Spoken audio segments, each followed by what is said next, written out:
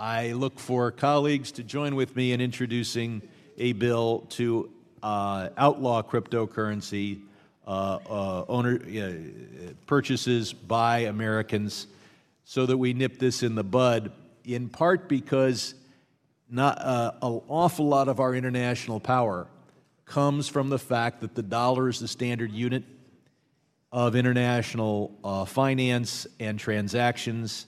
Clearing through the New York Fed is critical for major oil and other transactions, and it is the announced purpose of the supporters of cryptocurrency to take that power away from us, to put us in a position where the most significant sanctions we have on Iran, for example, would become irrelevant.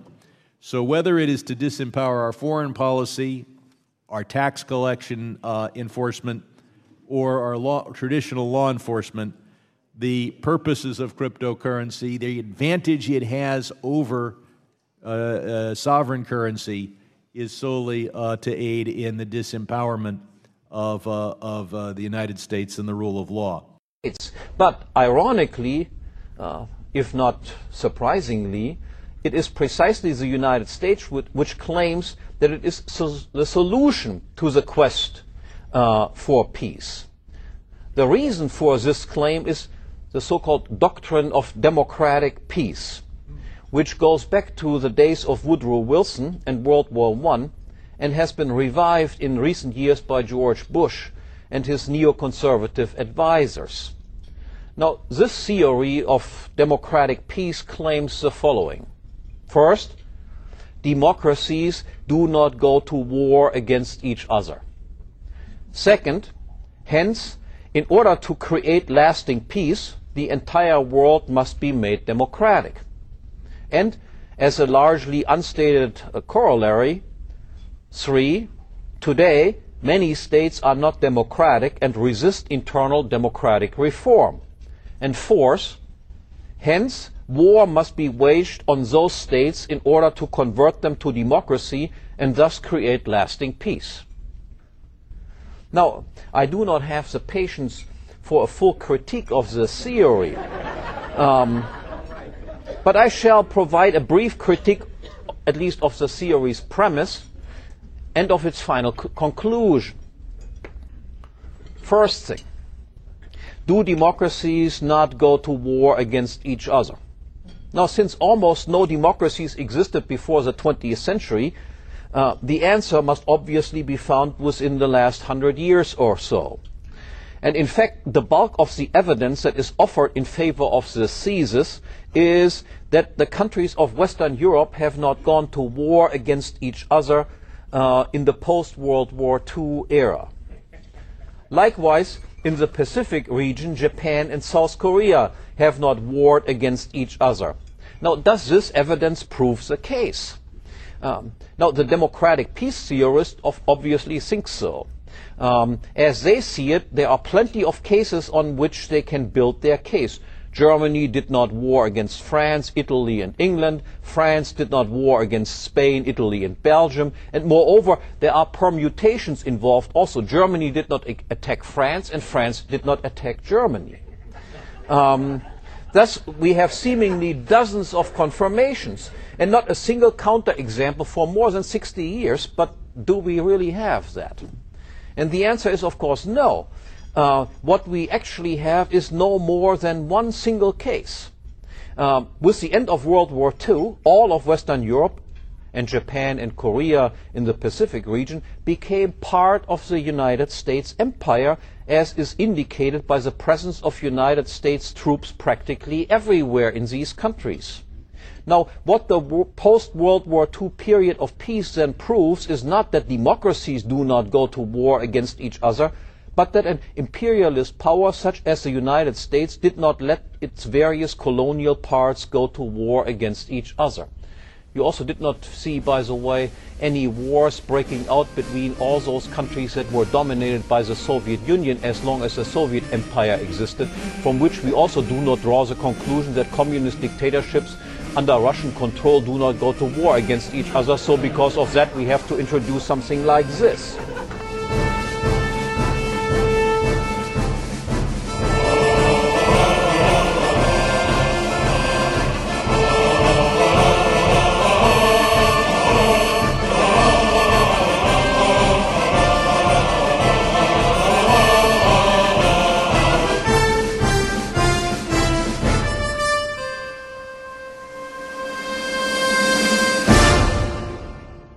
Welcome to the Noted Bitcoin Podcast. I'm your co-host, Pierre Rochard, with my other co-host, Michael Goldstein, aka Bitstein. How's it going, Michael? It's going well. I just hope they don't ban Bitcoin. Yeah, any day now. I hope they do. And we have a very special guest on today, Andrew Polstra from Blockstream. Andrew, how are you? I'm good. How are you? Great. Did you hear today's news about the representative in Congress who wanted to ban cryptocurrencies?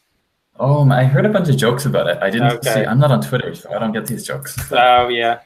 So they've been flooding in because this Democratic lawmaker from California. What I found interesting was his reasoning, which was that these cryptocurrencies, their avowed purpose is to undermine fiat currencies and to reduce the foreign policy advantage of having a U.S. dollar reserve as kind of the global standard of value. But in any case, that's not why we're having you on, though. But if you have thoughts about that, we'd be interested in hearing them. It's cool. It's been a while since we've heard that from lawmakers. I feel like in the early days there was a lot of that, and then they sort of clued in that there was not actually anything to shut down or anybody to arrest, and then they quieted down. But I just like how honest they are about the nature of the Fed. We've gone from Ron Paul being a conspiracy theorist bringing up the Federal Reserve to a sitting congressman announcing to the world that the purpose of the Federal Reserve is to act as this institution for manipulating a currency for the purposes of foreign policy goals. Well, what's really fun is now we have congressmen making conspiracy theories about us. So that's nice stuff. Well, and just in time, we bring on someone from the reptilian crew itself. Oh, that's right. To talk about the conspiracies you guys have been working on. Yep. So I wanted to bring you on because of conversations we were having at a little Austin meetup where you're telling me about work that was being done on Miniscript. I think you could rehash to me, but also to the listeners about what Miniscript is and what it allows. Yeah, absolutely. So I am super excited about this thing called Miniscript. So let me give a bit of context so probably everybody listening to this podcast is familiar a little bit with Bitcoin script, or at least that Bitcoin script is a thing that exists. So what Bitcoin script is it's a language that is used in Bitcoin. There's an interpreter that Bitcoin validators run, so they see this sort of bytecode on every single Bitcoin transaction. And the way that coins ownership is assigned, we usually think about it as being assigned based on private keys, and the ownership of private keys corresponding to public keys, and all the coins have some sort of public key associated to them. What's actually happening is a tiny bit more complicated. There's a script that every coin has associated to it, and that script is doing something very simple. It's saying, here's a public key that's embedded in the script. Give me a signature that signs a transaction and that validates using this public key. So there's like one step of abstraction above having just a public key and a signature. That's actually a script requesting the signature. And the benefit of this is that you can do all sorts of cool, much more complicated spending policies, because Bitcoin script supports much more than just asking for signatures. You can do, the simplest example is something like a multi-signature or a threshold signature, where you have like 10 public keys and you say, I want a signature with many 6 of these 10. And this way you can have like consortiums of people controlling coins. And this is used a lot in practice, in particular the 2 of 3 signature is used a lot. This is used in like a standard escrow construction where you have 2 counterparties and an escrow agent, and any 2 of them are able to sign to move the coins. This is also used by companies like BitGo, who act as countersigners to other businesses' transactions. And companies like Green, Blockstream's Green, is a wallet that does something similar for ordinary users, where the idea is that the service will countersign any transaction. So ordinarily you spend, you as a user of one of these services will spend these coins, and you need to ask the service to countersign for you. And the idea is that if somebody hacks you or something, you can call up the countersigner and say, like, please stop. But this is actually a 2 of 3, and there's a third key that is in like cold storage somewhere, so that if the service goes under, or if they become malicious, or if somehow you don't trust them, you can just go unfreeze this cold key, and then now you have two keys and you can use those to sign. And so that's one example of what Bitcoin script can do. It can do multi-signatures. It can also request hash preimages. This is something that's used in Lightning. The way that Lightning payment channels are linked together to form these complicated paths like hop, hop, hop, is that one party at the end of a path, in order to take their coins, actually reveals the pre-image to some hash, some secret that everybody agrees on. They reveal this secret, and that allows them to take their coins. The next person in the hop copies the secret off the blockchain, or actually copies the secret off the copy of the transactions that people are passing around. But you can imagine this being published to the blockchain. You copy the secret off the blockchain, and then you use that to take your coins. The next party in the hop takes the same secret, and so everybody sort of pulls the coins along. They see the secret being revealed in the blockchain. And Bitcoin script enables this. The point of supporting this in script is that you can actually use the blockchain to enforce that the secret is published and that the right secret is published. And then the third sort of big category of things that Bitcoin script supports is these things called time locks, where you can say the coins are not allowed to move until some certain amount of time has passed.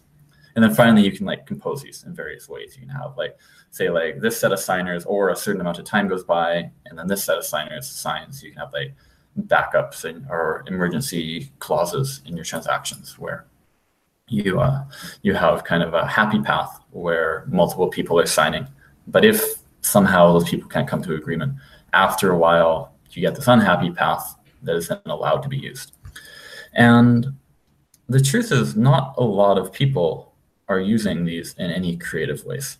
There are sort of a couple templated special purpose instances of this that are used, like Bitcoin Core supports ordinary, like the kind of addresses you and I think about where there's a single public key that somebody signs. It also supports like multi-signatures and a couple other fairly special cases. And then you have something like BitGo's service, which requires this multi-signing, or Blockstream's Liquid, which has this giant 11 of 15 multi-signature thing going on with an emergency like time lock backup clause. And all of these services have their own individual ad hoc code that is handling this particular Bitcoin script. And it's figuring out how to arrange the signatures for this particular Bitcoin script. And so even though we have this very general thing, this script system that can do all sorts of complicated things, in fact, what people actually do is they find something very specific script that they write out. They manually verify that the script makes sense. They manually write a bunch of code that form this specific script. And the result is it's basically like a bunch of fixed templates. And the reason for this, and so now I'm finally going to get into what Miniscript is here. The reason that the situation is so primitive and clumsy is that it's actually really hard to reason about Bitcoin script. So Bitcoin script was designed with analyzability or ease of reasoning in mind. And you can see this in the facts that script does not have unbounded loops. It does not have go-tos. It does not have unbounded, various forms of unbounded computation just are not part of script. And the reason is that you should be able to take a given script and in finite amount of time be guaranteed to be able to reason about all the different ways that it can be satisfied and figure out at most how much could a transaction spending these coins cost me, or how large could it be. And you should be able to do that in a finite amount of time. And there are other systems, most notably Ethereum, that just throw that out the window. They say, well, screw analyzability. Let's just do everything that's possible. And that way we can write a compiler from JavaScript. And nobody's going to reason about this because nobody reasons about it anyway. And we'll just sort of YOLO it. And what we've seen in practice, of course, is that Ethereum developers deploy this and then there are bugs in their code and then $50 million is gone. And this has happened multiple times. And then they don't merely talk about reorgs that they don't end up doing because it's not possible. They actually go ahead and change. They actually do. It's the whole thing. Yeah, there are many layers of bizarreness to the Ethereum ecosystem that I could talk about. But the one specifically that I want to talk about is their scripting system being not designed to be analyzed in a tractable way. But the thing is that Bitcoin people love to talk about this. We have a simple script system. It's designed to be analyzable. You can do it in finite time. In principle, all these wonderful things are true. But in practice, it's actually really hard to reason about Bitcoin script because you can do some pretty absurd things in it. you can have a script that like interprets a signature as a Boolean, where like if you have the empty signature, which won't ever validate, that's considered false. If you have any other signature, that's considered true. You can interpret these Booleans as numbers. You can like rearrange the stack based on what these numbers are. So you can have a script that takes a signature, interprets it as a Boolean, branches based on that, reinterprets a Boolean as a number, and then rearranges that number at the back stack element. And I'm just sort of making stuff up here, but you can do arbitrarily complicated things. And while I shouldn't say arbitrarily complicated, while it is finitely complicated, it's still intractable. Like if you try to write some piece of software that will actually reason about these things, you're going to have a bad time, right? So what Miniscript is it's this whole new language, and I'll explain how it relates to Bitcoin script in a second. It's really quite magical. But basically, it's a language for describing spending policies, where as first-class primitives, you have signature checks, right? You put a public key, and then to spend the coins, you need some sort of you need a signature on the transaction with a public key. You have hash premise checks, and you have time locks. Exactly the three things that I talked about Bitcoin being able to do. And then you can combine these in various combinations. You can have ands of these, like both of these have to be true, or ors, one or both, or you can even have thresholds. You can say like 3 of these 5 different conditions need to be true. And the way that Miniscript is encoded, there are 2 ways to represent Miniscript. One is as this like tree of ands and ors and thresholds and stuff, where you've got all these signatures and hash preimage requirements and time locks and all this kind of stuff. And when it's in this tree form, it's actually super easy to reason about what's possible and what's not. If you want to say like, well, I'm a countersigner and I want to make sure that there is no way that you can spend this Miniscript without my signature involved, you can just go through every single branch of the script and check that your key is in every single branch. And that's very easy to do, right? And so when you see an and, you only need to be on one side, because it's an and. If it's an or, you need to be on both sides. It's like either one can be taken. The threshold is a bit more complicated, but this is very straightforward. And this is actually tractable. It's easy to write software to do this. And I actually have written software to do this that I might talk about a bit later. And we're starting to use this in Liquid to replace some of our ad hoc Bitcoin scripting stuff. So you get all this nice analyzability. That's great. What does it have to do with Bitcoin? Well, there's a second way to encode Miniscript. And this encoding is actually in the form of Bitcoin script. And the resulting script is semantically equivalent to the Miniscript.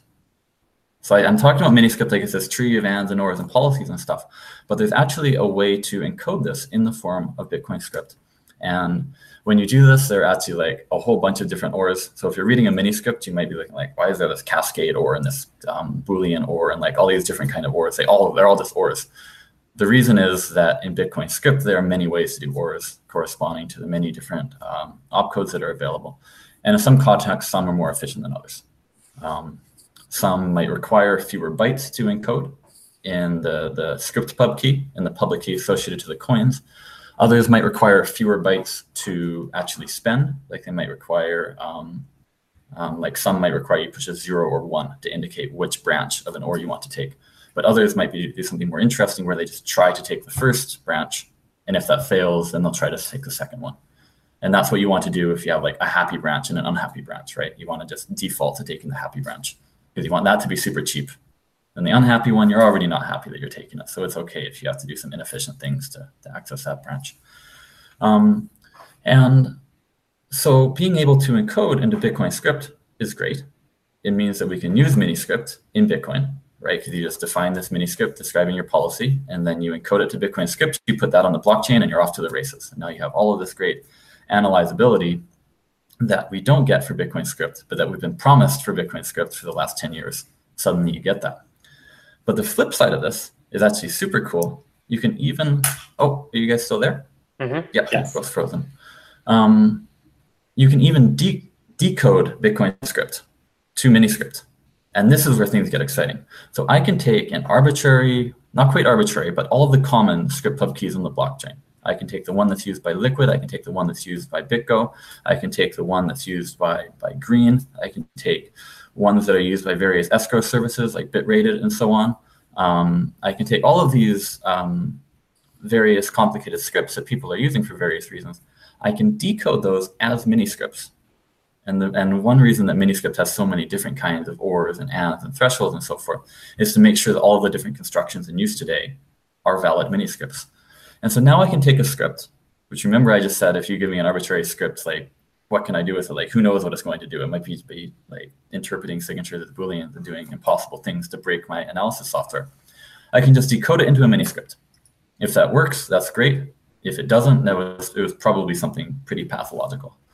With one big exception, which is Lightning HTLCs, which are kind of pathological. What they do is they interpret a hash preimage as a public key under some situations. And that's the kind of crazy Bitcoin scripting thing that makes it hard to analyze.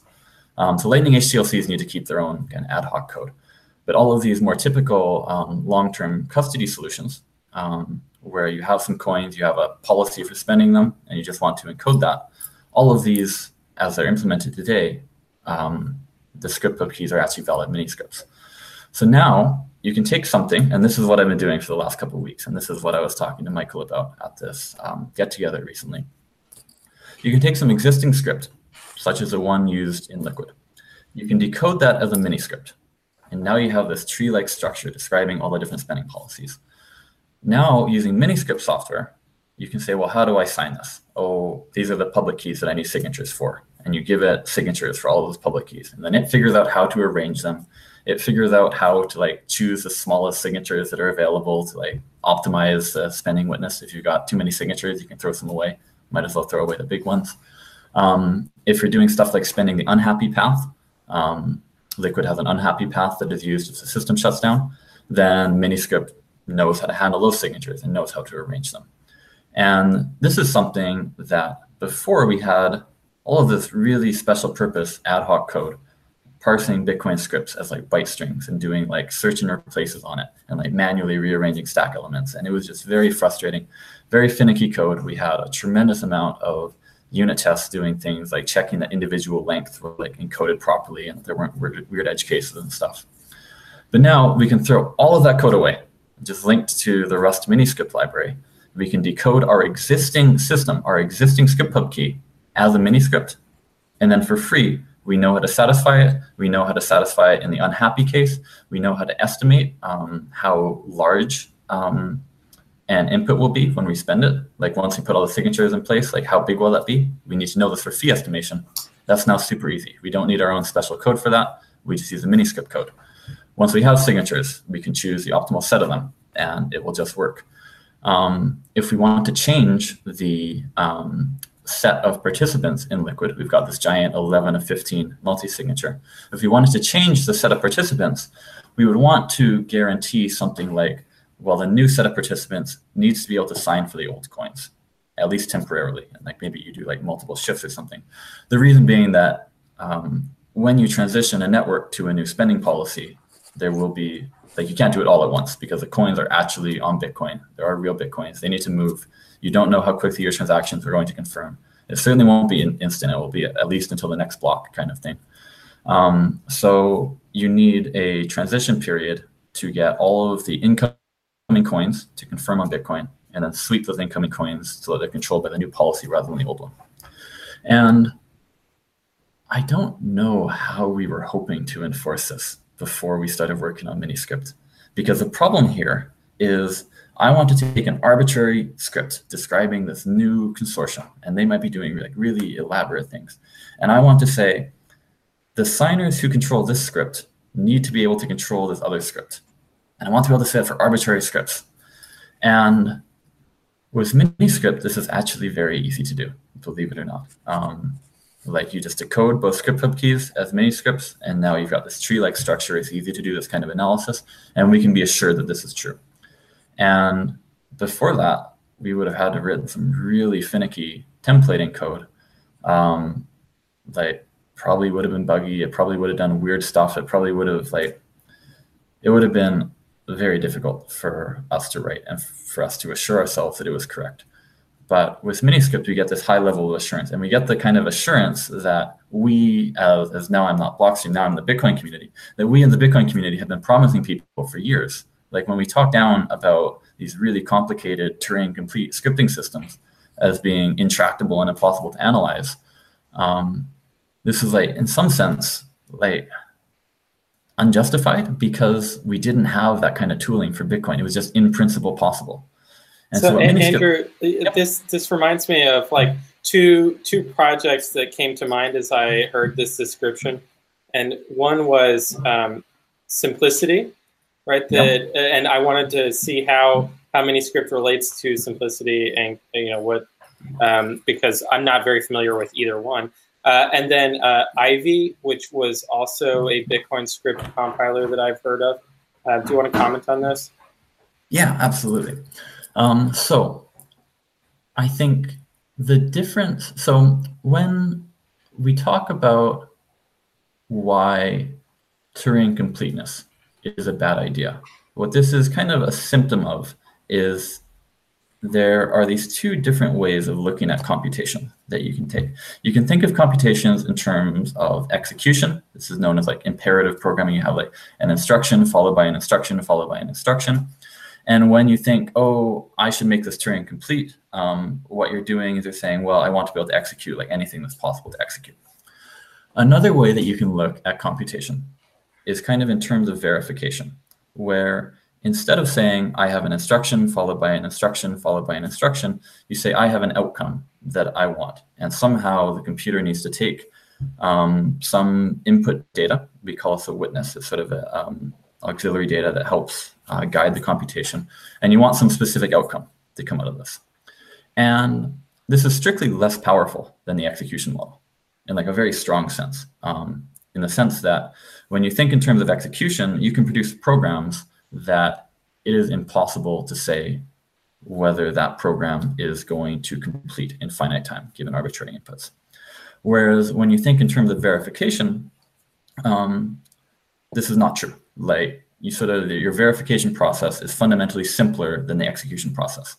And you lose a lot of power doing that. You no longer get unbounded loops. You no longer get like branches where you can't tell which one is going to be taken until like without just executing the code. But the thing is, you don't want that much power on a blockchain. That power is actually serves no purpose whatsoever on a blockchain. Because when you are spending coins on a blockchain, you aren't asking the blockchain to execute a bunch of code. You're asking the blockchain to verify that you have the authority to move these coins. Okay? And if you're just trying to verify something, you're trying to verify that you have the authority to spend these coins, that's a strictly simpler problem. So you have the ability to use these strictly simpler systems, which then give you all of these extra benefits in terms of simpler analyzability. And so the problem with sort of that's the theory, but the practical problem that you get when trying to use execution-oriented languages, such as Ethereum, and actually such as Bitcoin script, that's just a series of instructions, is that what you are actually trying to accomplish is verification-oriented. You're actually trying to prove that the coins don't move unless they were supposed to be allowed to move.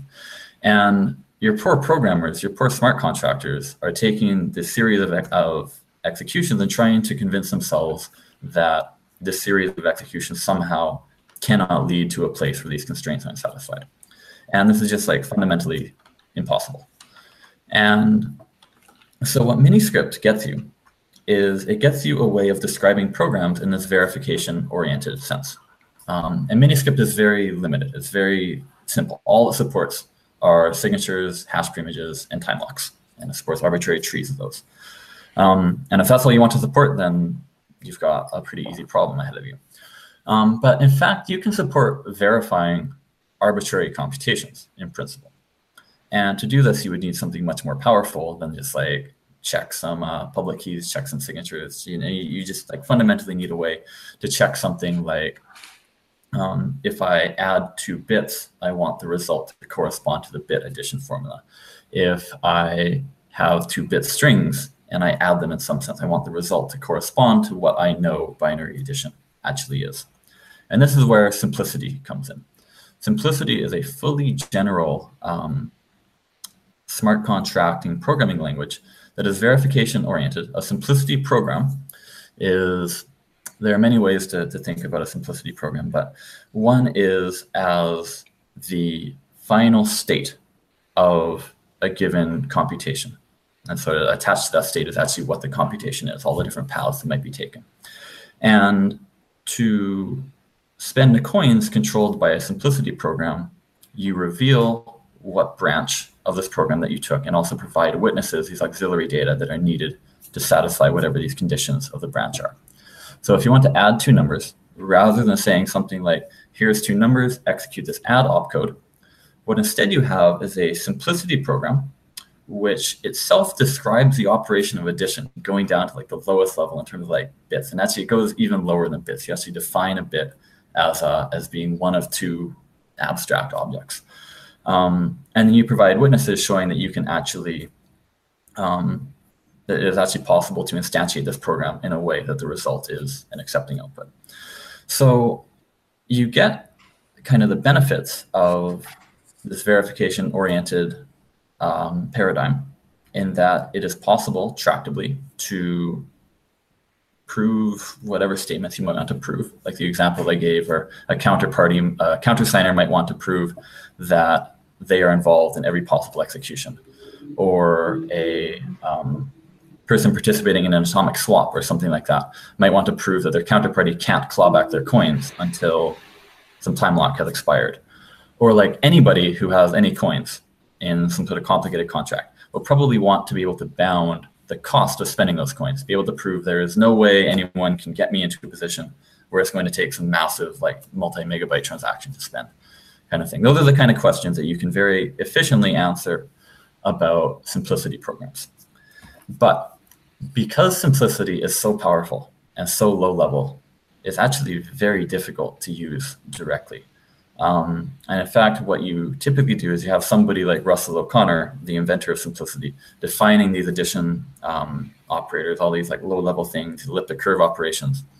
And then he knows, using like all these magic theorem proving assistants and programs that he has from the verifiable computing world, how to rigorously mathematically prove that his simplicity program is actually equivalent to the mathematical operation you want it to correspond to. And so then you kind of get something similar to like Bitcoin script, where you have these opcodes, and they aren't really opcodes, they really are like full simplicity programs, but you're just taking them as black boxes. You're saying like, this has been formally proven to be equivalent to the operation I want, so I'm going to use that. And so this brings us to the third thing you mentioned, which is Ivy. And so Ivy is a much more high-level smart contracting language. Ivy is similar in some ways to Miniscript. It's a bit more general than Miniscript, is my understanding. It can do more complicated things than just checking signatures and time locks and hash primitives. As a result of being a bit more complicated, it's harder to answer some of the specific questions that I answered, but it achieves a lot of the same high-level goals. And Ivy compiles to Bitcoin script. So actually, here's the biggest difference, I think, between Ivy and Miniscript. Ivy compiles to Bitcoin script, and in principle, it could compile to simplicity as well. So you've got some sort of computer program, a compiler, that's taking your Ivy program and it's actually determining an equivalent Bitcoin script program that will have the same semantics. And if you want to be sure of what the compiler is doing, you've got to like really squint at it and do like all your usual code analysis and like rigorous review and you know, many eyes make all bugs shallow, all that good stuff. And the code is really well written. Like it's awesome code, but you've got to verify, and compilers are big and complicated. Miniscript does not compile to Bitcoin script. Miniscript is Bitcoin script. It's encoded to Bitcoin script. So your translation phase from this sort of abstract tree thing in Miniscript to Bitcoin script is really like you take the tree and you write it down. So you see like an OR, like a Boolean OR in Miniscript. The way you write that down is you encode the left branch, you encode the right branch, and use the bool OR operator. And you just encode that byte. I forget what byte that is. You just stick that byte after your encodings. If you see a check sig, it's got, a signature check in Miniscript, you encode that by writing the corresponding public key in Bitcoin script, followed by the check sig operator. In some context, you might use check sig verify. And it's really just like an encoding. There's no intelligence involved. You can do this by hand if you want. And so if you want to verify that a given Miniscript corresponds to a given Bitcoin script, well, you can literally do it by inspection. You can do it by hand. You can write your own software to do it. It's very straightforward. So you get some very high assurance Like, we really got a lot of value out of limiting Miniscript to be such an incredibly simple language. We got this compatibility with existing scripts, and we also got this, like, you can use Miniscript. You can translate script into Miniscript and back by hand if you're so patient and familiar with Miniscript. So you'd mentioned that the use case that you're addressing with Miniscript currently is with Liquid. And I don't think we've actually explained what Liquid is and how it works on this podcast. Do you mind just giving us kind of the high-level summary of Liquid? I don't want to force you into a 2-hour lecture about Liquid, but yeah. Yeah, no, I can definitely talk a bit about Liquid. Liquid is fun. Some days I think like it's the most boring thing ever, and some days I think it's the most exciting thing ever. And then I'll explain why it's boring, because that's the short answer. Liquid is something called a sidechain. It is a separate blockchain. It's independent of the Bitcoin chain. All of the blocks are signed by a consortium of members who are in charge of maintaining the chain's forward progress. What makes it a sidechain rather than an altcoin or whatever, like private blockchain, whatever things people are using blockchains for, is that it supports what's called a cryptographic peg. So if you want a token on Liquid, an LBTC, you can actually move your Bitcoin from the Bitcoin network onto the Liquid network. And the way you do that is that the Liquid consortium, the people responsible for signing these blocks, also know how to, are also jointly custodying a whole bunch of Bitcoins. So they are backing, there's all these like LBTC tokens. These are actually proxy Bitcoins, and the Liquid consortium is backing all of these. But to move coins into the Liquid network, what you do is you think up an address on Liquid that you want to send coins to. You take the Liquid, we call them functionary, these consortium members, the Liquid functionary operator's address. You take all of their public keys and you tweak them in a way that you turn their public keys into a cryptographic commitment of your address. And then you send your coins to this like tweaked Liquid address. And then on the Liquid sidechain, so you publish that to Bitcoin, you wait for it to be confirmed. We require like 100 blocks because Bitcoin tends to reorg, and sometimes people try to make it reorg in big ways. We require 100 blocks. And then on the Liquid side, you make what's called a claim transaction. You say, hey, here, I want to send these coins somewhere. I don't actually have coins on Liquid, but I have these coins controlled by some address, and actually here's a reference to a Bitcoin block or a Bitcoin transaction where I transferred control of the coins to the Federation. So now they should be mine. And in doing so, I committed to this address. And so what happens is that these coins on the Bitcoin blockchain that you moved into the network are basically treated as like honorary coins on the Liquid network. And in this claim transaction, you were providing a cryptographic proof that you did this, and then you were spending the coins and then moving them to somewhere else. And then moving the coins out of the system is like much less cryptographically interesting. You do what's called a payout request on the Liquid sidechain, where you say like, I am basically burning these coins. I want them back on Bitcoin. Send them to these address, please. And then the consortium who actually controls the Bitcoins will then sign a transaction sending them over to you. So that's why Liquid is boring. It's just like a giant multi-signature. That's what I would say internally when people were talking about developing. Guys, it's just a multi-signature. Like, that's no fun. That's not why I joined Blockstream, to do multi-signatures. I say after spending half an hour talking about Miniscript, which really is just a giant multi-signature. But what's exciting about Liquid is what you get on this blockchain. So the Liquid blockchain, by virtue of being signed, you get like 1 minute blocks. You don't have to worry about reorgs. That's nice. That's kind of cool. Business people seem to like that. The cool thing that you get out of Liquid is something called confidential transactions. And actually it's new, it's extension confidential assets. So on the Liquid blockchain, every output amount, every input and output amount, rather than being an explicit visible amount like it is on Bitcoin, is replaced by a cryptographic object called a Pedersen commitment. And this is what's called a homomorphic commitment. The word homomorphic means that you can add. And verifiers can add up all the input commitments. They can add up all the output commitments and check that those are equal. And when they do so, they verify that the commitments are equal. So they learn that the transaction did not create or destroy any Bitcoins. And actually, it does one better. You have like these arbitrary issued assets. You have these other tokens that people can issue on the Liquid network. And you can say within a transaction, validators can confirm that no asset was created or destroyed or transmuted or anything like that. But they learn nothing about how many different assets were in play. They learn nothing about the amounts of the individual asset classes. And they basically learn nothing about what this transaction is doing. And this means that you can't identify like which outputs are change. It makes a lot of chain analysis much harder. And so this is something that actually a lot of your listeners may be familiar with, because this technology is in Monero. It's in Mimblewimble, I guess the Grin blockchain, which implements Mimblewimble, has this confidential transaction stuff. There are a few other random altcoins out there that have this confidential transaction stuff. This actually originated with Liquid. Blockstream developed confidential transactions for Liquid, and we extended to the multi-asset case in case you want to do things like atomic swaps on the same blockchain of multiple assets while preserving this kind of privacy. So I think one of the questions at this point that maybe someone in our audience would have would be, why don't we have confidential transactions on chain with Bitcoin, and we can have it on the Liquid blockchain? Yeah, that's a great question. So there are two reasons. One is the efficiency of confidential transactions, like the verifier efficiency. So Bitcoin takes quite a while to sync. Like if you start up a new node, assuming you have a fast enough internet connection, just download the blocks, it's going to take you several hours on a good machine to verify the whole Bitcoin blockchain.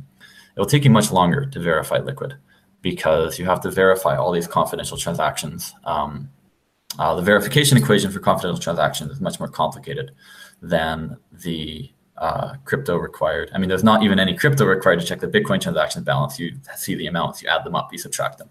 Subtraction, computers are good at subtraction. They're not so good at cryptography.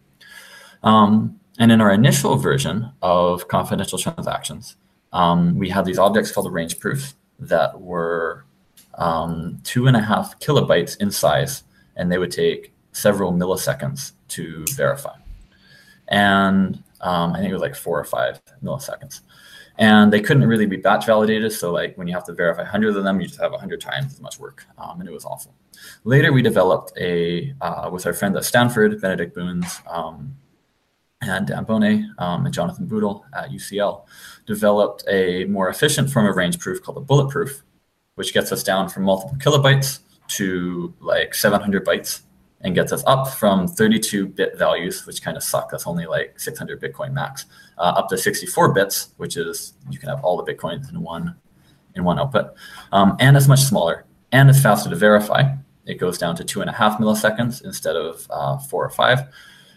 And you get batch validation. So if you have like 100 in a row, the first one will cost you 2.5 milliseconds, but all the ones after that will only cost you a few hundred microseconds, which is pretty cool. But that's still much too slow for Bitcoin. Or not much too slow, but too slow. So that's the first reason, is that there's a bunch of extra blockchain space required and it's slow to verify. The second reason... But if someone were to, if they're willing to pay for that block space, then isn't it acceptable? That, because there's a market cost in it? Yep. That's a good question. So in principle, we could make this optional. We could let people use this if they're willing to pay for privacy. The problem is that in practice, ordinary people are not usually willing to pay for privacy. It's easy to talk about how you should be able to go to the store without your credit card company knowing all the groceries that you're buying, and without advertisers knowing where you live and what you're buying and what you're interested in and what your politics are, and being able to have this like incredibly rich surveillance infrastructure based on your spending patterns. The truth is that when people are trying to pay their rent, when they're trying to buy their groceries, when they're trying to live their lives, they don't feel the privacy loss that they're encountering by using the traditional banking system. And even to the extent they do feel it, they don't have the spare money. They can't add like a whole bunch of extra fees to paying their rent just to preserve their privacy in some sense. And so the result is that if you have a system where privacy is optional, the only people using it are people who are voluntarily using it and willing to pay, the result is you have a very small anonymity set that consists of people who have very acute privacy needs, people who have like political or personal or whatever reasons, for needing a lot of privacy, and they get correspondingly less privacy because now they're sharing. When you look at the blockchain, you only see like maybe 1% of transactions, and this is literally what it was in Zcash for the longest time. 1% of transactions are private, and you know that 1% of transactions consists of like the people who like you can really get a lot of results out of trying to de-anonymize them. Whereas when you have a system where privacy is just built in, like in Liquid or in Monero or like in Mimblewimble, and there's no way to opt out of it, or rather there's no, if you opt out of it, you don't get like some massive benefit. It's not super cheap, so people will just use it. Then your anonymity set is now everybody. So now not only does everybody get this privacy, and you no longer have the ability to create these massive surveillance infrastructure, but the people who really need it for acute reasons, because they're hiding from some subset of society that is trying to persecute them, those people now have a much wider net and much more plausible deniability for using this kind of privacy technology. So for this reason, I don't think you would get a lot of buy-in from the Bitcoin community for optional privacy. I think that there are a lot of very vocal people in this space who are concerned about this, and who would argue quite passionately that optional privacy is more or less as good as no privacy at all. And we've seen this in practice with Zcash, right? This is actually, we have a listener question which is related to this question of privacy and cost. Stefan Gruber asks, which upgrades to the Bitcoin protocol have to be made to make CoinJoin transactions cheaper than regular transactions? And I would just generalize that question to like, okay, you're explaining how privacy costs more than non-privacy. Are there situations we can foresee in the future where privacy will be less expensive than non-privacy? Yeah, absolutely. So right now, I think CoinJoin is a little bit cheaper than not using CoinJoin because you like amortize the version and like a couple other fields. You save like 8 bytes doing that, but that's not real. Nobody cares about saving 8 bytes enough to use CoinJoin software. There are some future technologies that absolutely will make CoinJoin cheaper than non-CoinJoin. The one that Stefan might be hinting at here is something called signature aggregation. And this is a technology where if we had a more flexible and expressive signature scheme than the ECDSA signatures that Bitcoin uses today, it would be possible to do what's called aggregating them. And in a Bitcoin transaction, what this means is that when you're spending multiple inputs and you have a different signature on every single input, you can combine these all into basically one signature that simultaneously has the effect of all of the original signatures. And so the resulting transaction would be much smaller because you have one signature instead of one for every input, and much cheaper to verify. And you get more benefit the larger your transaction is, because you can aggregate within a transaction. Of course, you can combine all the signatures from all your inputs, but you can't aggregate across transactions. There's no way to do that efficiently. There are some ways to do it kind of inefficiently, like break caching. It causes a lot of trouble when you try to do this. So the only way to aggregate is within a transaction interactively. And that's exactly what CoinJoin is doing, is aggregating all these transactions. CoinJoin does it for privacy reasons to try to eliminate the input-output mapping that is inherent in any transaction, because the transaction is like an atomic unit. It has some inputs, it has some outputs. But then if we have signature aggregation, then people would be incentivized to use CoinJoin even if they didn't care about privacy at all, because it would be materially cheaper for them to do so. So to get signature aggregation into Bitcoin, unfortunately, that's going to be quite a long time coming. So the first step would be for Bitcoin to support something like Schnorr signatures rather than the ECDSA signatures that they use today. But the second step would be coming up with a design for signature aggregation that was simple enough that could get through the community review process. Sorry to interject, but so like Schnorr right now is at kind of the BIP stage where we've had one proposal come out very recently from your coworker at Blockstream, Peter Wolla, and but the signature aggregation, like that's pre-BIP research. That is that being worked on today by some people in the Bitcoin developer community? Indirectly, yes. So all of the work on efficient Schnorr multi-signatures and threshold signatures, which we will get with just ordinary Schnorr signatures, all the work on that will directly apply to signature aggregation. But we need to complete that work. We need to figure out how we can even do regular multi-signatures and threshold signatures in a way that is robust against like limited hardware and signing in context where it's difficult to otherwise have robust protocols. You might have a hardware wallet that doesn't have any memory, so you can like unplug it and replug it like halfway through a signing session or something. You don't want to be able to replay data against it. You don't want to be able to give it stale data, but if it doesn't have memory, there are difficult problems around this that we're working on now, and those need to be solved before we can start directly working on signature aggregation. This relates to something that you were telling me, the other day, which is that a lot of people get confused about Schnorr because they think Schnorr is just this big package that includes everything, when really Schnorr is just a specific signature scheme, and the rest of this are things that are built on top of that. Sort of require Schnorr as a prerequisite. Yep. Yeah, so I can elaborate on that a bit. So as you say, Schnorr is just a type of digital signature. It's an alternative to ECDSA. By itself, Schnorr is not very interesting. It's a little bit faster to verify, but like not very much faster. You can batch verify it, but you could actually batch verify like a variant of ECDSA. It has some nice like linearity properties that you can do some cool stuff, but those cool things are not Schnorr.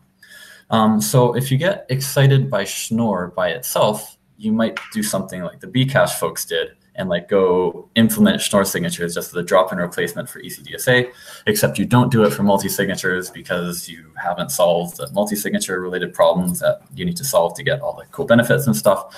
And the result is just like kind of silly, like you're just hard forking for the sake of hard forking, and to like, I don't know, demonstrate some sort of weird power trip about how you can like make coins unspendable, but since you own the chain, you can just like make them spendable again, and that's a perfectly reasonable governance model, and that's what trustless means. So if your goal is to make insane claims like that, I mean, Bcache has got you, and they've got Schnorr signatures to help out. But if your goal is any of the cool things that we've been talking about in the media that have been associated with Schnorr, those are things that require Schnorr to work. They're sort of extensions or things that build on Schnorr, but they themselves are not Schnorr. So let me talk about the big one that we recently had a BIP draft or a proposal for a BIP published to the Bitcoin mailing list by Peter. That was going to be my next question. So perfect. So, all right. So first I should say this is a joint work. It's primarily Peter Willa, Greg Maxwell, AJ Towns, and Johnson Lau are the big people behind this. I every so often pop up and like whine about things and complain that it's moving too slow, and then like interject with like, why can't you change all these things? And PS, why isn't it done? But please change these things. Russell O'Connor does this as well. There are a whole bunch of us who pop in and do this. But it's mostly those four, Peter, Greg, AJ, JL. And what Taproot is it is a proposal to create a new SegWit output version, or a new Bitcoin output version. I shouldn't say SegWit. It's like it's just a new version of Bitcoin outputs using the versioning system that SegWit introduced, where every output, instead of being described by a script, you remember I was just talking about Bitcoin script can do all these cool things. Instead of having a script, you have a public key, okay? And to spend the coins, you have to produce a signature with a public key. And this brings us to like the intuitive model that most people have of Bitcoin, where like every coin has a key. To spend the coins, you need to sign with a key.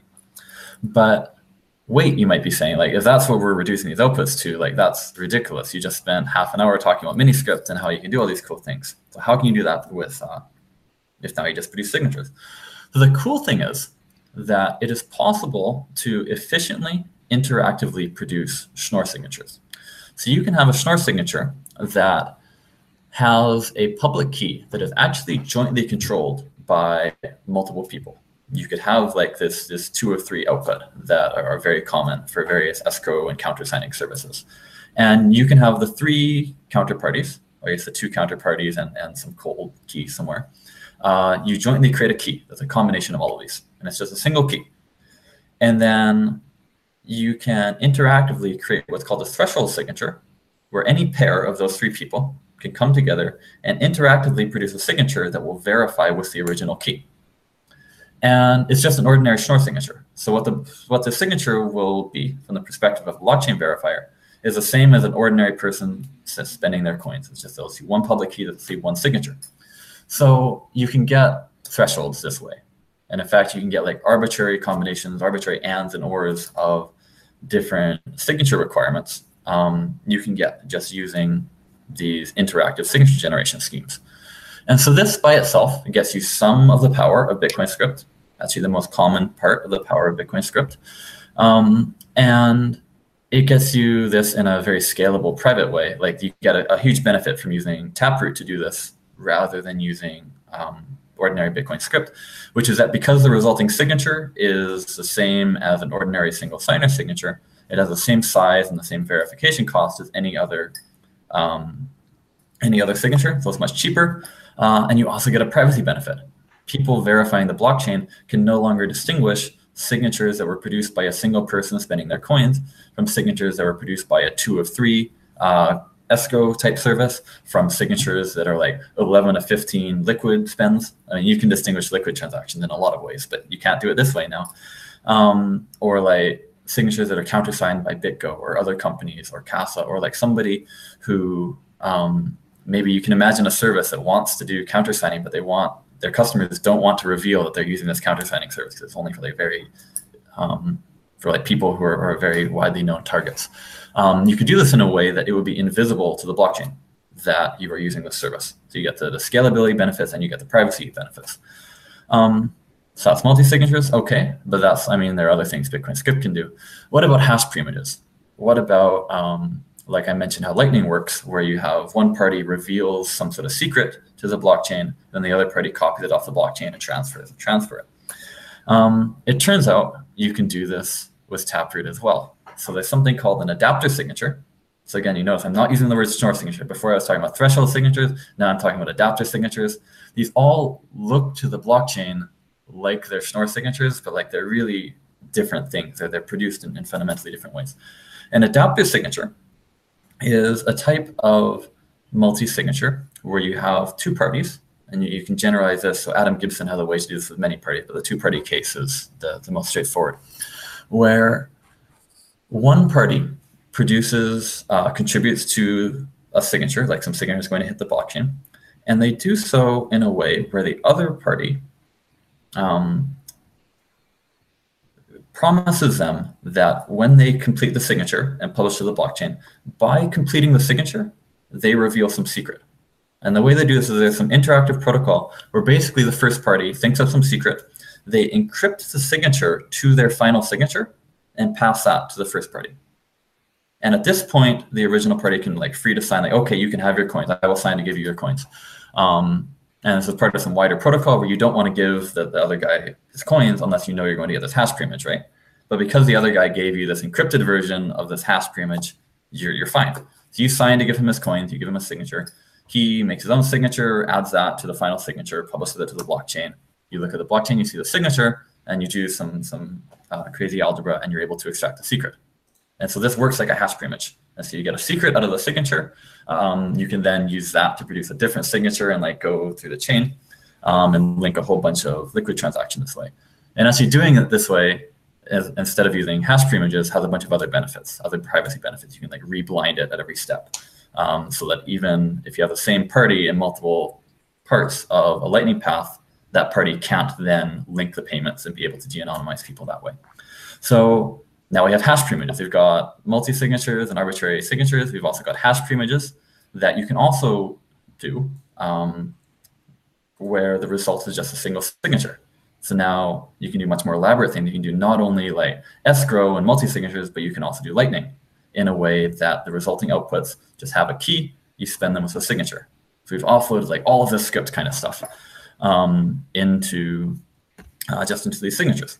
And so the third piece of Miniscript, I guess, of what people use Bitcoin script for are these time locks.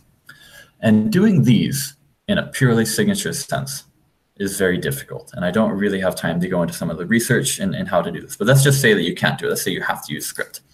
Or let's say that you don't want to produce signatures interactively because you have somebody who has a key in a safe and he can only access the safe like at midnight on the full moon, like with like 3 werewolves present at like a specific cemetery, and nobody else. How did you find out my keys? I'm gonna have to go fix my security now.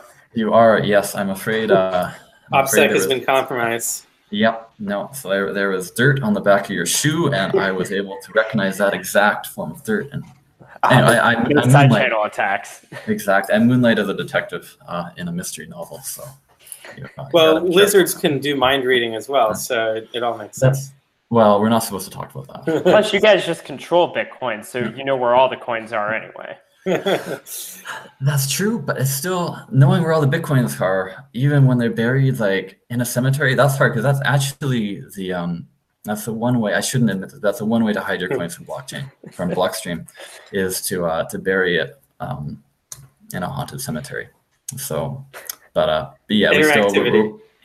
We're right. Sorry, let me get back to what I was saying.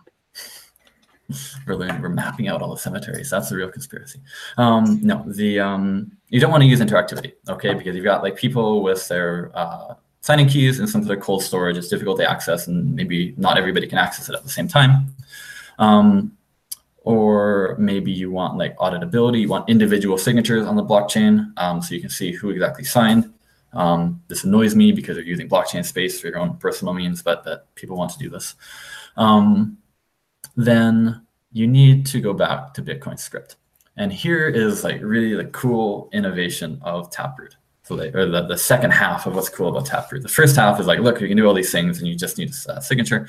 The second half is that we can take an arbitrary script, like a mini script, or like we have a slight extension to Bitcoin script we call TapScript, where we fixed a couple of warts that we didn't like in script.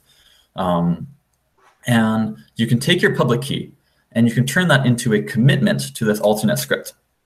So if you have, say, some coins where you're willing to do the interactive thing, but you need a time lock, you need to say like after some amount of time, maybe the counterparties have disappeared and we need to go, we need to do this backup thing, then you can reveal the script.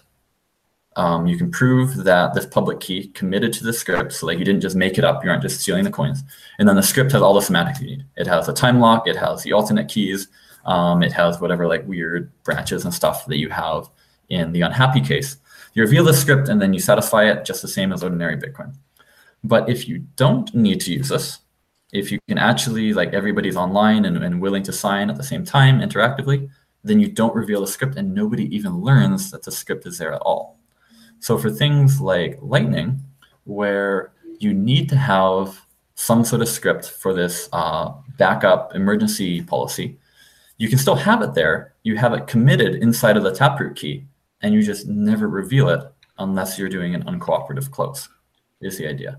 So you get the expressivity and the flexibility of having these explicit scripts, but you still retain all of your privacy in the case that you don't have to use it. And in most cases, there is kind of a happy case where everybody's online at the same time and that you just don't have to reveal it. Choose your peers carefully. Find reliable peers who are going to cooperatively close it. Yeah, exactly. And then like the cases where this isn't really possible, a case of like cold wallets where like really you aren't moving coins very often anyway. So the added inefficiency of revealing the script is not as big a cost to you, and the added privacy loss is not as big as cost to you. All your normal day-to-day transactions are happening like on the Lightning Network, and those transactions never reveal this alternate script. They never reveal their Lightning payments versus any other kind of payment. So that's what Taproot is. It gives us a way to do all the things that people are using script for, where in the most common cases, all of these different applications of script all kind of turn into just a public key and a signature. They're indistinguishable from applications where people aren't using script. So that's very exciting for scalability and for efficiency, for verifier efficiency. And it's also super exciting for privacy and fungibility, because it means that all of the coins that are like actively moving around, once people start using this, will be basically indistinguishable from each other, aside from their amount. This does go to one of the questions from our audience of, with all of what you're discussing, is privacy a solved problem? You mentioned some of the limitations, but by and large, would you agree that this solves privacy? No, it solves half of the problem of privacy. or maybe so that's a complicated question, and I'm not going to try to quantify how much it solves. But there are a few major privacy losses or vectors for fingerprinting in Bitcoin. One of which is just like the way wallets create transactions, how they order their change outputs, like what they set their sequence numbers to, like a bunch of little dumb stuff like that. This is just on wallets to try to be homogeneous about. Another is the signing policy. Would Miniscript help with that if everyone's using one library that is doing everything? Like, how do we get to a world like that? It seems unlikely where people are not hand rolling their things. Miniscript will actually probably make it worse because it will make it possible to do more creative things. So like right now, people are doing like boring things because doing anything exciting is like really hard to do in a robust way. But Miniscript will make it possible to do in a robust way. So then suddenly you're going to see like a lot more complicated policies and stuff like this. But in conjunction with Taproot and TapScript, which I didn't talk about, but that's the Bitcoin script that Taproot has committed to, then you'll be able to do these complicated things, but then not still retain the privacy. So the aspect of privacy that TapScript, or so that Taproot improves, is privacy of what your spending policy is. And so that's what we're touching on with Miniscript here. And this is not so easy. It's not a matter of improving your wallet software or like somehow generating your transactions in a more clever way. If you have coins that are controlled by a specific policy, right now you have to reveal that to the Bitcoin network, and you have to reveal how you're using that policy. And so Taproot eliminates that vector for privacy loss, which is great. It means that you're no longer revealing to the world that like BitGo is your countersigner. So like if people want to attack you, they should attack BitGo, or that you're using some specific wallet who's countersigning, or that you're using some complicated like a sidechain where there's a consortium of coins or whatever. This solves that aspect of privacy. But there are two other major privacy losses that Taproot does not help with. One is the amounts that are in Bitcoin transactions.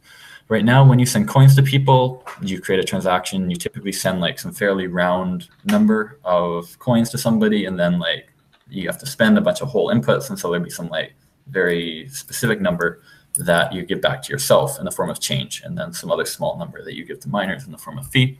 So it's very visible what is an actual output going somewhere and what's change, and you can develop like a very accurate picture of the transaction graph of where all the coins are moving. And it's nice that you can no longer identify people by their spending policies, but you can still build a graph. And then if you like know that some address belongs to some user of an exchange, say because you like work for that exchange, or you work for a government that has imposed data revealing requirements on said exchange, then you can link some part of the transaction graph to an individual, and then because it's a graph, you can sort of connect all sorts of other transactions. The Taproot doesn't do anything about that.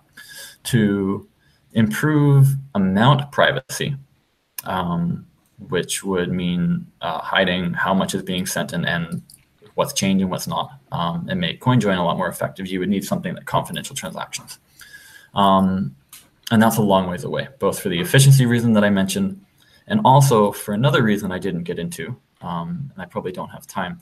But if you change the inflation soundness of Bitcoin from the current situation where you can look at every transaction and add up the amounts and make sure they balance, to a situation where you have to trust some cryptographic assumption, I would guess that would be a hard pill to swallow for a lot of the Bitcoin community. I know like I personally get kind of uncomfortable with that. And so any sort of confidential transaction scheme is going to have to deal with that form of opposition. And then there is a third like big area of privacy loss, and that is the transaction graph itself. That is which coins are being spent in an individual transaction. And so Monero makes some headway on this by using like ring signatures, but unfortunately at a massive scalability cost, because you can't tell what coins have been spent. So everybody has to maintain this ever-growing list of coins that might have been spent and like keep referring to it. Or Zcash does a much stronger thing. It actually, you choose an individual coin and spend it in zero knowledge. So now no one can tell. It's not just like one of these 3 or one of these 7. It's like one of any of the coins at some specific block height that you have to refer to.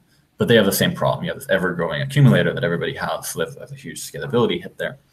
Mimblewimble tries to solve this by making CoinJoin like super effective, but then there's a lot of logistical difficulties with that, because now everybody has to coordinate to do these coin joins, and then if anybody sees the original transactions before they were joined, that's potentially a privacy loss.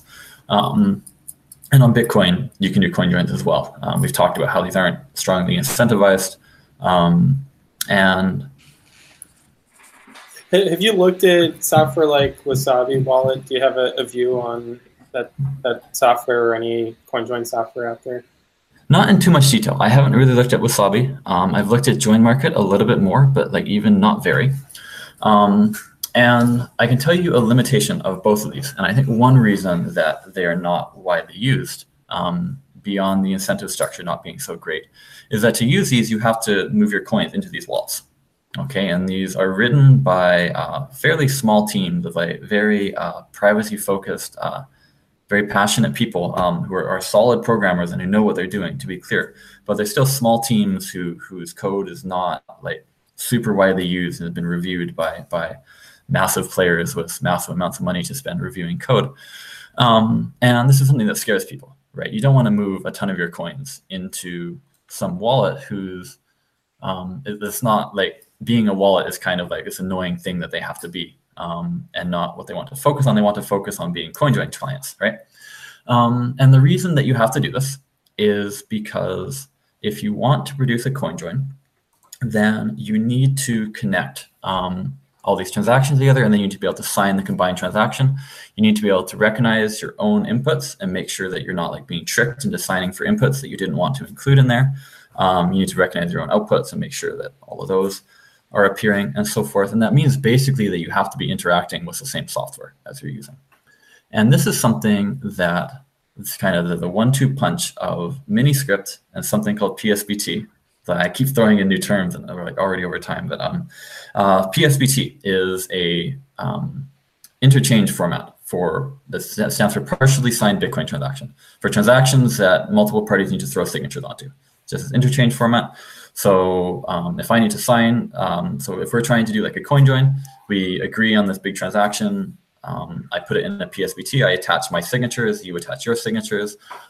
Pierre attaches his signatures, and then one of us needs to take those signatures and actually like put them into the right places and all the inputs. And so PSBT makes this a little bit less ad hoc because now we have a standard format for passing things around. But of course, we still need to understand how to assemble the signatures. We need to know, like the outputs need to be some specific format that we all recognize and know how to work with.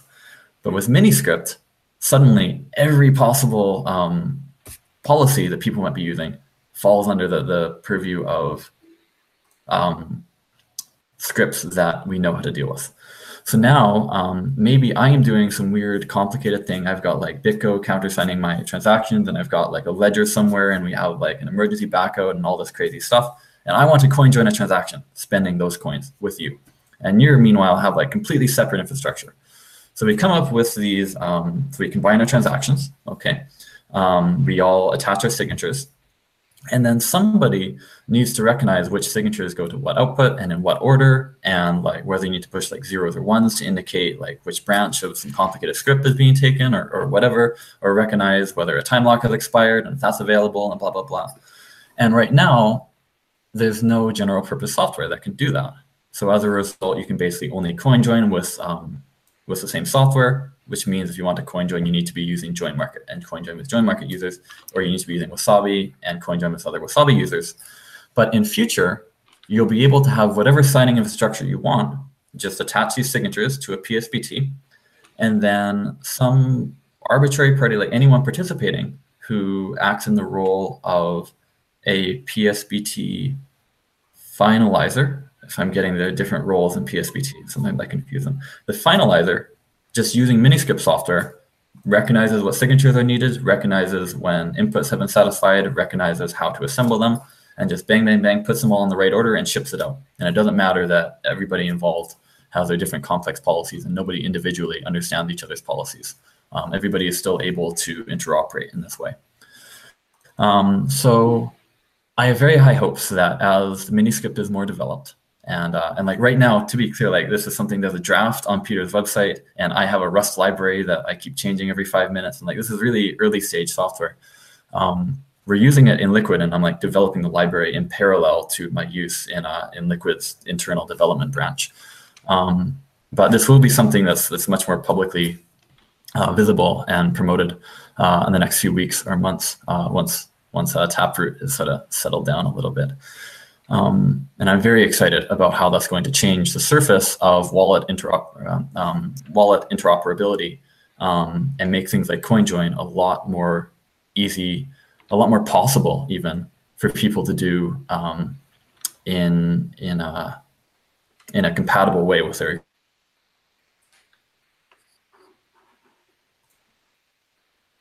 Uh-oh, we lost the signal. Michael, are you there? He revealed too much. Yeah, they cut him off. The CIA intervened. Hey, Andrew, can you hear us? Hey, am I back? Yep. You revealed too much. Was Cool. What Michael The tab crashed on me. I'm not sure how much you guys heard. What was the last part, Michael? Do you? I don't remember what like the last statement was. Yeah. The last statement was, I am excited about Miniscript improving the interoperability of different wallet software. So that's it. Yeah, absolutely. One thing I do want to mention. I mean, you were saying that it's early stage software, but something that's great about this, if people didn't pick up on this, I'll make it explicit. Which this is merely an encoding and decoding system. It's just software that encodes the script into Miniscript and back. And so because of that, it has nothing to do with any kind of consensus stuff. So you can go use it today. I mean, obviously it's extremely, beta software or alpha, whatever you would want to call it. But this is stuff that, can be rolled out, as quickly as the software becomes production ready. Yep, and it's actually even better than not being consensus. The cool thing is because it's designed so that common scripts can be decoded to Miniscript, even as it evolves and we add like new things and new features and like change things around, chances are, even if it completely changes, you will still be able to decode your same old script to whatever the new version of Miniscript is. So you have it's actually very robust to changes in the underlying language. So as things settle out, it's unlikely to actually break any users as we add things and rearrange things. Excellent. What's the next bit of voodoo that you're going to be working on? So I have been spending all of my time lately doing Miniscript, which is so much fun, but it's not voodoo at all. It's just Bitcoin script. I would like to get back to working on threshold signatures and adapter signatures. So I talked a bit about this. These are the ways that you can do like multi-signatures and hash preimages and hide them in transactions. So that's something that at Blockstream, primarily Jonas Nick has been working on, and Tim Ruffing. I'd like to get back to helping those guys work on that. And what we're doing there is making these kind of interactive signing protocols more robust to constrained signing environments. And one particular difficulty we have is how do we work with hardware wallets that have very low memory and which can't necessarily preserve state across multiple signing sessions. How do we prevent doing replay attacks on them, where we convince them to give us a nonce, and then we're like, oh, you gave me this nonce, please give me a signature. And then 5 minutes later, you tell it again, oh, you gave me this nonce, please give me a signature. And you're lying, you're providing the same nonce twice, and nonce we use as signatures. So we have a way. So this is something that will probably be a research paper that we publish this year, or probably actually in 2020. We have a way to generate nonces deterministically and have the hardware wallet prove, I guess, to the host, but then ultimately back to itself, that it generated this nonce deterministically. So now there is no longer any way that you can replay nonces on signatures on different messages, because there's a zero knowledge proof tying the nonce derivation to the specific message. And This makes a lot of multi-signing protocols much more robust. It makes signing software more robust to things like VM forking, and it makes interaction with hardware wallets much more robust to things like unplug, replug, like glitching, or like memory, like various ways that you do replay attacks against hardware wallets. So there's a lot of cool new crypto involved in doing that, coming up with an efficient zero-knowledge proof that is small enough that it can be produced and verified by a hardware wallet, and that also accomplishes this goal of being able to generate a uniformly random nonce deterministically without any of the kind of biases that would allow that to cause key loss. So I can't give a timeline on when you're going to hear more about this. It's probably like more than 6 months out, because Taproot is so exciting and because Miniscript is so exciting. But that is the next thing on my horizon when these projects become. Great. Well, we'll definitely have to have you back on in about 6 months plus time. Although you're always welcome anytime sooner than that as well. Awesome. I always enjoy doing this. Yeah, thank you for taking the time to kind of educate and communicate, because it can be challenging sometimes to read proposals and figure out, okay, how do I as a human, as a node operator, what should I be looking at, because I don't know math, and there's a lot of math involved. Yes, there is. So where can people go learn more about Miniscript? I mean, my recommendations would be like reading Bitcoin Ops, searching for Miniscript in that, as well as if you want, is there like a BIP? There is not a BIP. I think we probably will propose one once we finalize it. Okay. It's kind of one of those weird BIPs, like BIP 32, where they're like no consensus requirement, like BIP 49, which I think is just a word list, right? Right. One of those weird, it's just a BIP because that's where you write it down. And yeah, I think probably the Bitcoin OpTech newsletter is the place to follow. If you really want to like watch it change, you can show up on IRC and bug myself. I'm not going to say bug Peter because he gets mad when I tell the public to do that, but you come bug me. I always love talking about this. Or also you can see there's kind of a demo, there's a compiler that Peter wrote from this like high level policy language into Miniscript. And you can find that on his website, bitcoin.sipa.be. It's like Belgium, /miniscript/miniscript.html. If you go there, you can play with this and see actually what Miniscript looks like, what the script fragments are, and how they all fit together and stuff like that. Excellent. We'll definitely put that in the show notes. Yep.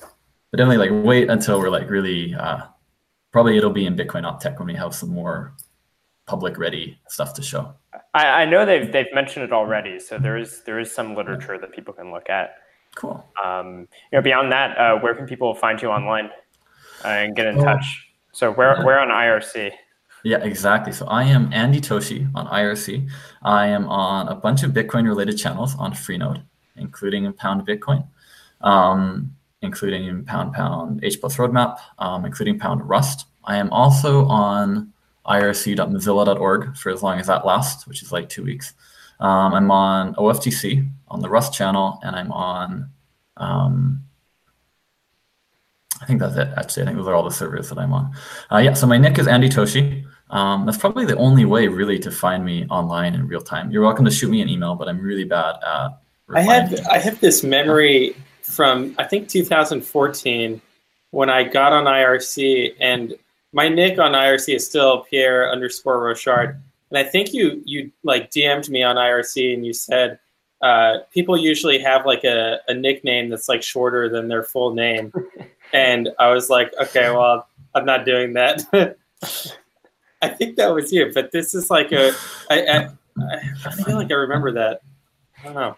See, one of my early memories of Andrew is accosting him on the street and scaring him because I saw he was wearing a Blockstream shirt, and he was not used to people who would recognize a Blockstream shirt, especially in 2014.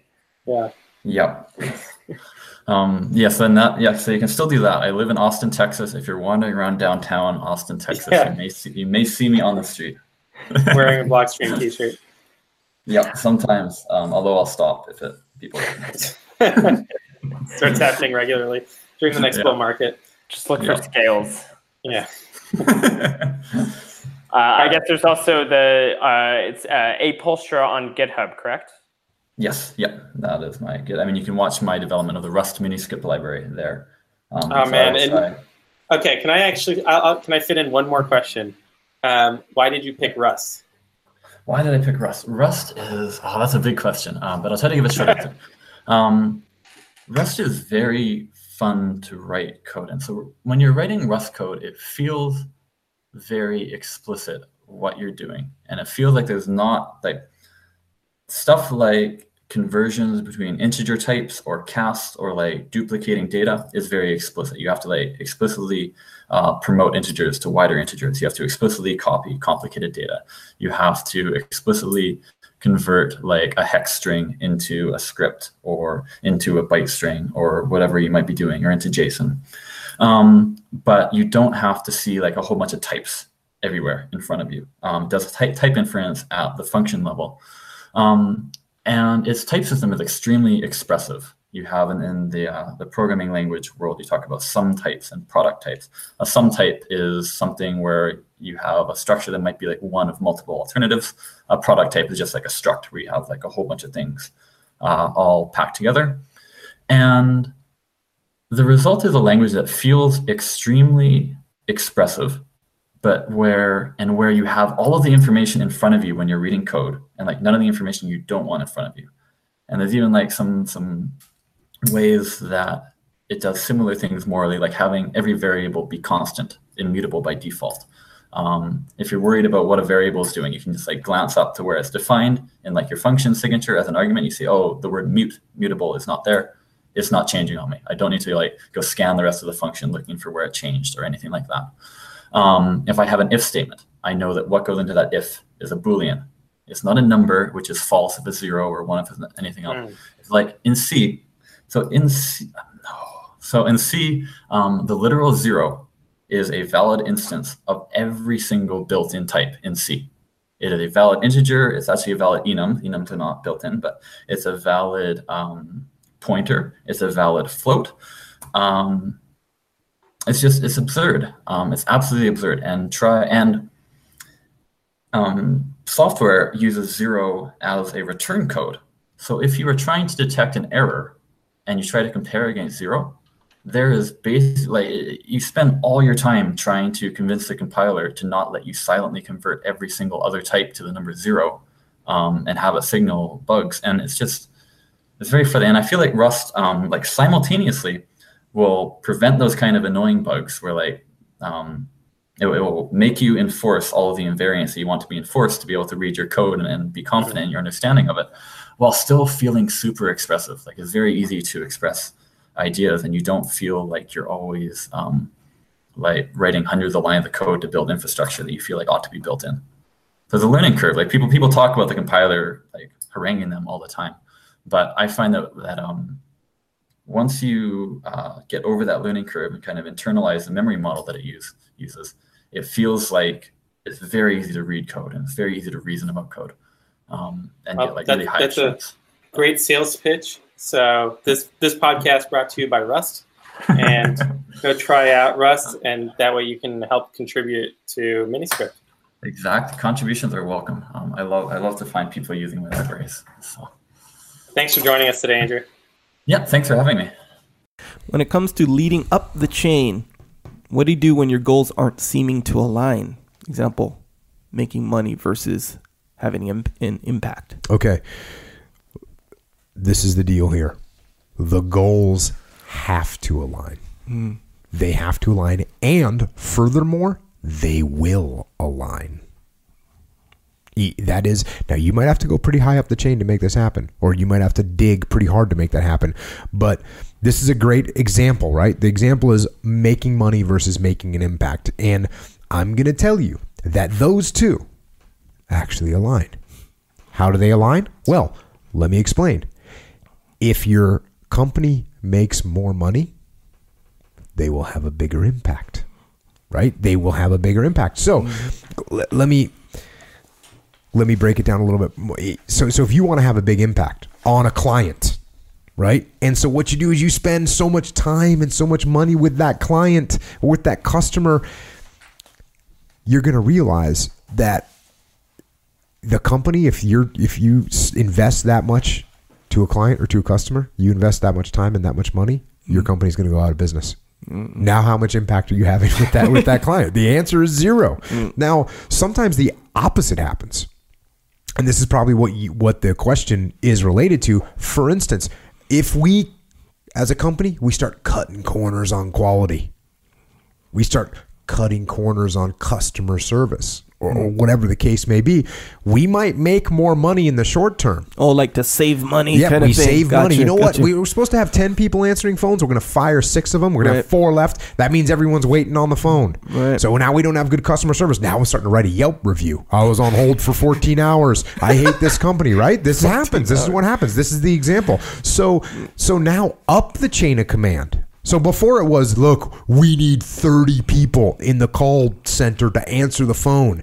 And that way everybody gets an answer within 30 seconds when they call in and when customer calls in. Okay, we're out of business in a month because we can't afford 30 people, so now we have no impact. The other end of the spectrum is we have 3 people in the call center responding to phone calls. Everyone has to wait an hour. Now everyone hates our company. We also have no impact. Yeah. So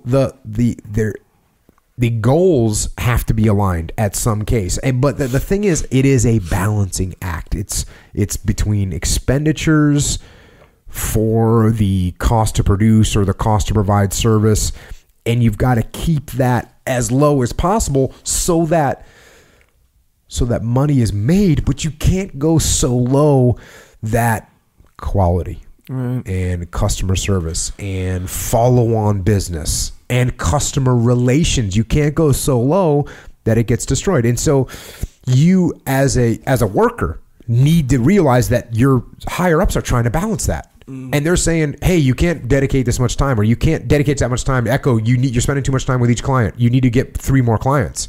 Well, I can't give them the impact that I want. I can't give them the focus.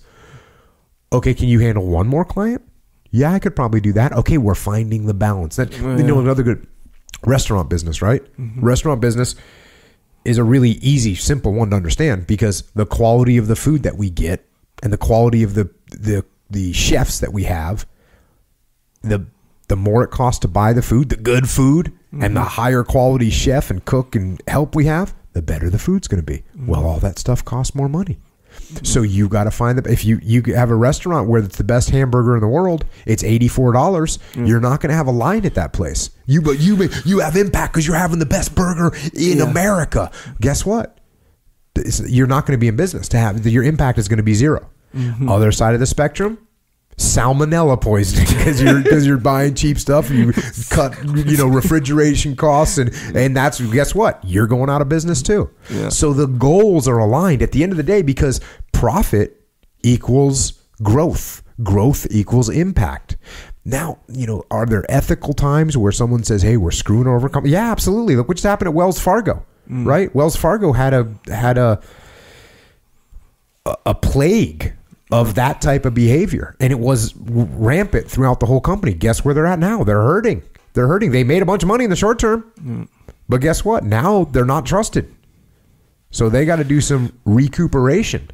But that's a classic example. So someone from Wells Fargo might have asked this question, a year ago before the story broke, and said, "Hey, Jocko, we're trying to do something positive here, and the company, my goals aren't aligned with the company." And he would have been right, and he should have raised his hand, because what he could have said was, hey, bosses, if we keep this up, we're going to lose the trust and confidence of the public, and we're going to be hurting. And he would have been correct. So you got to find that balance. But just remember that even though the goals might not seem aligned, they are aligned in the end. They need to be. Not saying they always are, but if they're not aligned in the end, you're probably going to go out of business because you just cut a swath of mayhem. You destroy your customers, or either through high prices or by low service. One of those two things is going to happen if you don't find the dichotomy, the balance. Not even dichotomy, it's the balance. You got to find the balance.